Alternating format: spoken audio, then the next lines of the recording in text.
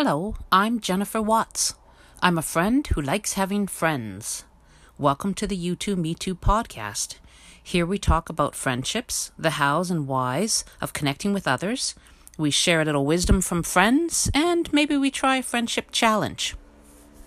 This episode, we're going to be talking about a study that connects food with friendship, and also sharing a bit from a book called Soup Night, Recipes for Creating Community Around a Pot of Soup. So I'll start by sharing from this study that was published in the Journal of Consumer Psychology, Volume 27, Issue 1, and it's called A Recipe for Friendship. Similar Food Consumption Promotes Trust and Cooperation. So what the study found was that strangers who are assigned to eat similar foods are more trusting of each other in a trust game versus strangers who are assigned to eat dissimilar foods. Another result, they found that food consumption influences conflict resolution.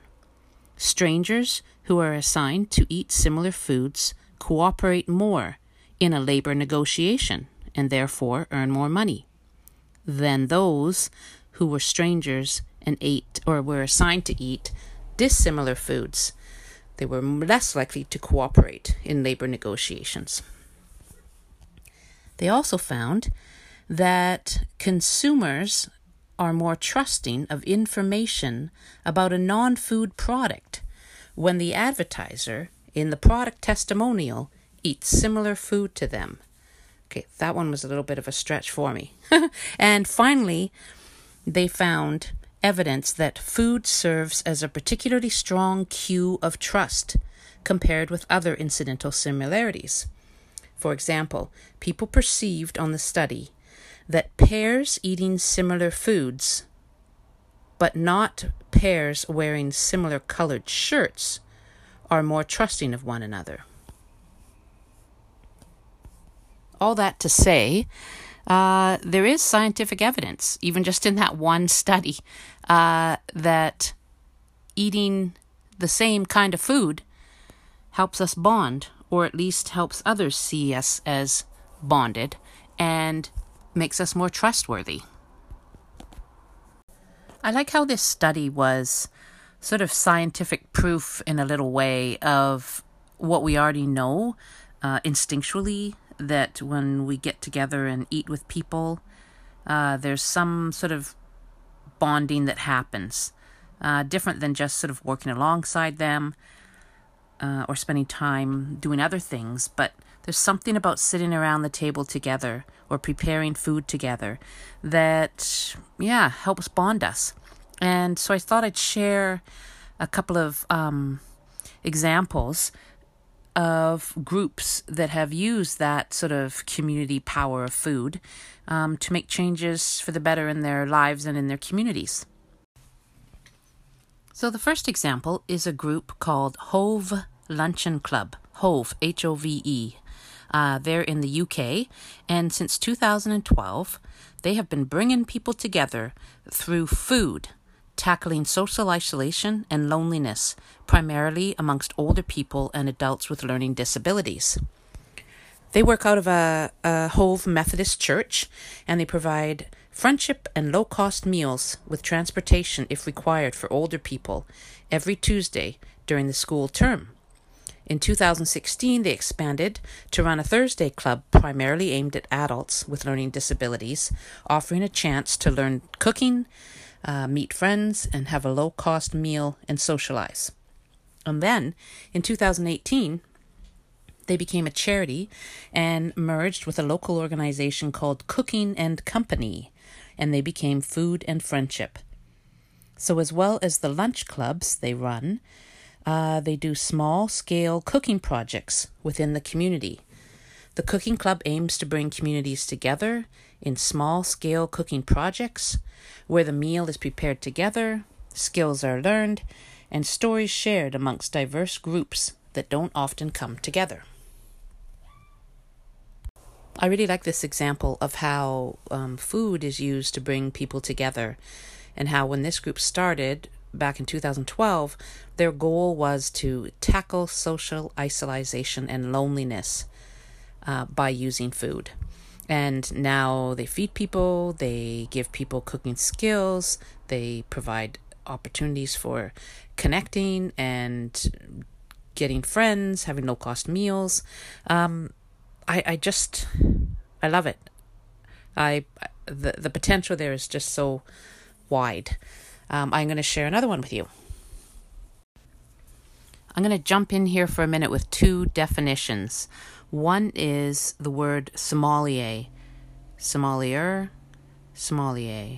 The person who basically chooses your wine at the restaurant. That was my limited definition of it, but I did look it up because it's in the title of what I want to tell you about. And it says it's a wine steward who is trained and knowledgeable and normally working in fine restaurants, who specializes in all aspects of wine service as well as wine and food pairings. So this next group I'm going to tell you about, that's in their title, and they are called Club des Sommeliers. Club de Sommelier. Okay, I'm not French, but for short, CDS, Club de Sommelier. So basically a take on, hey, a club of wine connoisseurs. The second word I wanted to define was convivial. Convivial. Convivial.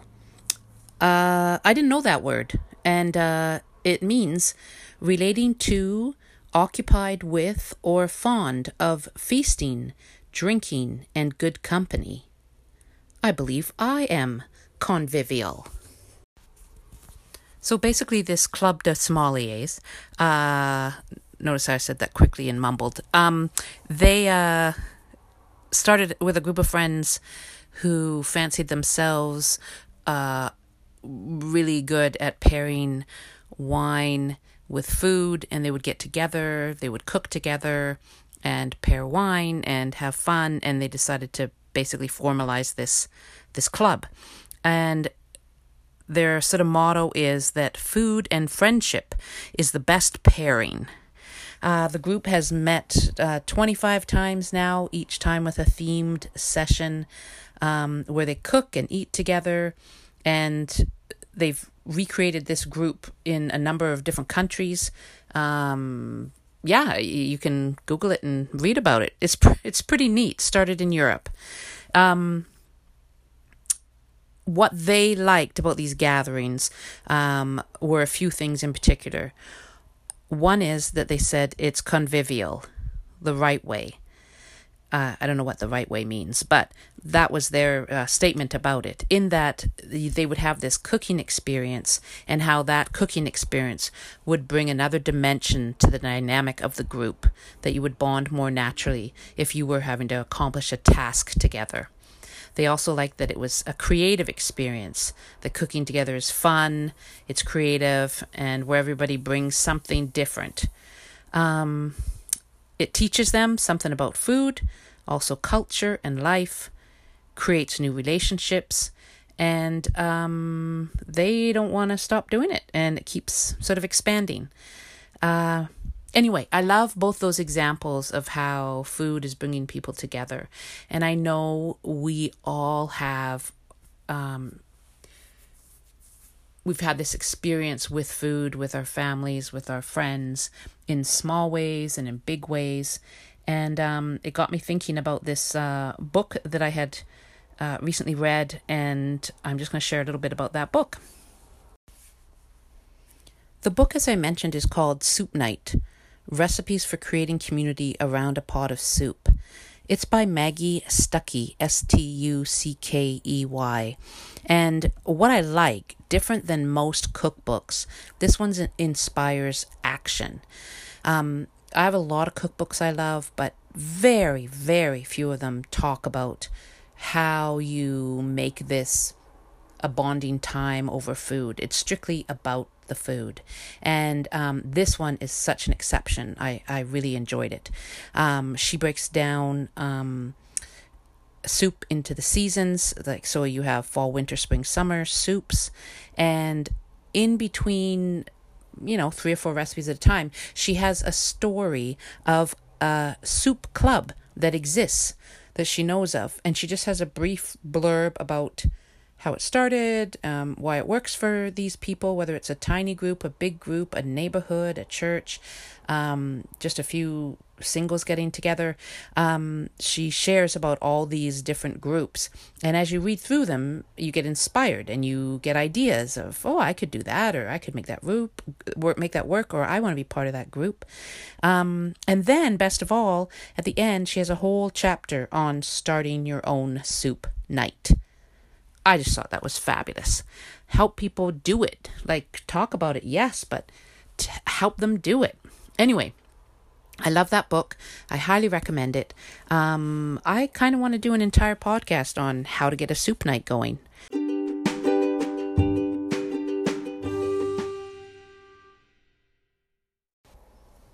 So last week we talked about how relationships grow closer when there's responsiveness, when there's the you too, me too factor. But it has to start with someone being just a little vulnerable. Say something just a little bit more deep than your regular conversation. And that will open up an opportunity for the person you're talking to in turn be just a little bit vulnerable and move to a new level of relationship.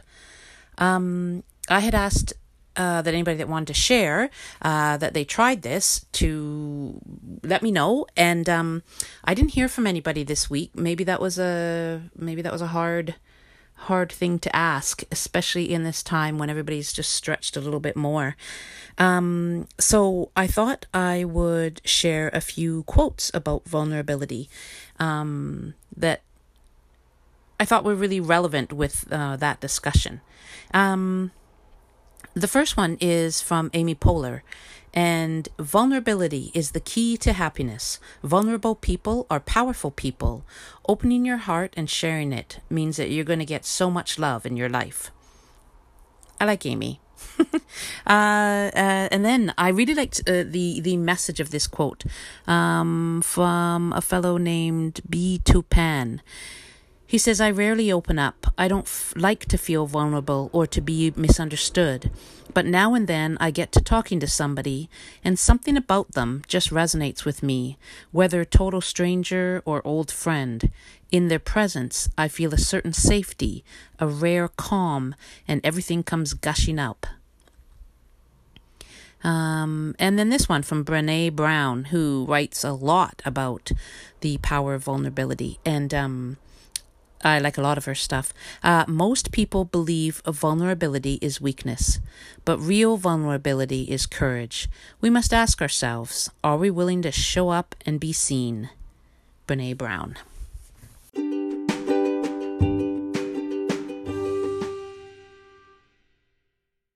So now it's time for a friendship challenge. Okay, this week, your challenge. I was going to make it, you have to make a bowl of soup and share it, but I thought that might be a lot to ask. I would like you to just take notice when you are sharing food with someone else and how it creates just this little window of bonding. Next time you go for coffee with a friend, bring a couple muffins to share, or notice that when you're both ordering coffee at the counter and sharing it, that you are creating this little extra bond than if you weren't having food and drink together. So try it and let me know. Let me know whether you've noticed that. Well, that's it for episode 3 of season 2. I'd love to hear from you if you've tried any of the friendship challenges, including today's. If you have any questions or comments, drop me a line. You can find me at you2.me2 on Instagram, or you could send me an email at you2me2@shaw.ca. I would like to thank all my listeners for being curious about building relationships. We're going to change the world. And for tuning in. Thank you. Let's see. If you enjoy this podcast, please subscribe. It doesn't cost anything, and it helps me get the word out about the podcast. This has been You Too, Me Too, and I'm Jennifer Watts. Thank you for being a friend.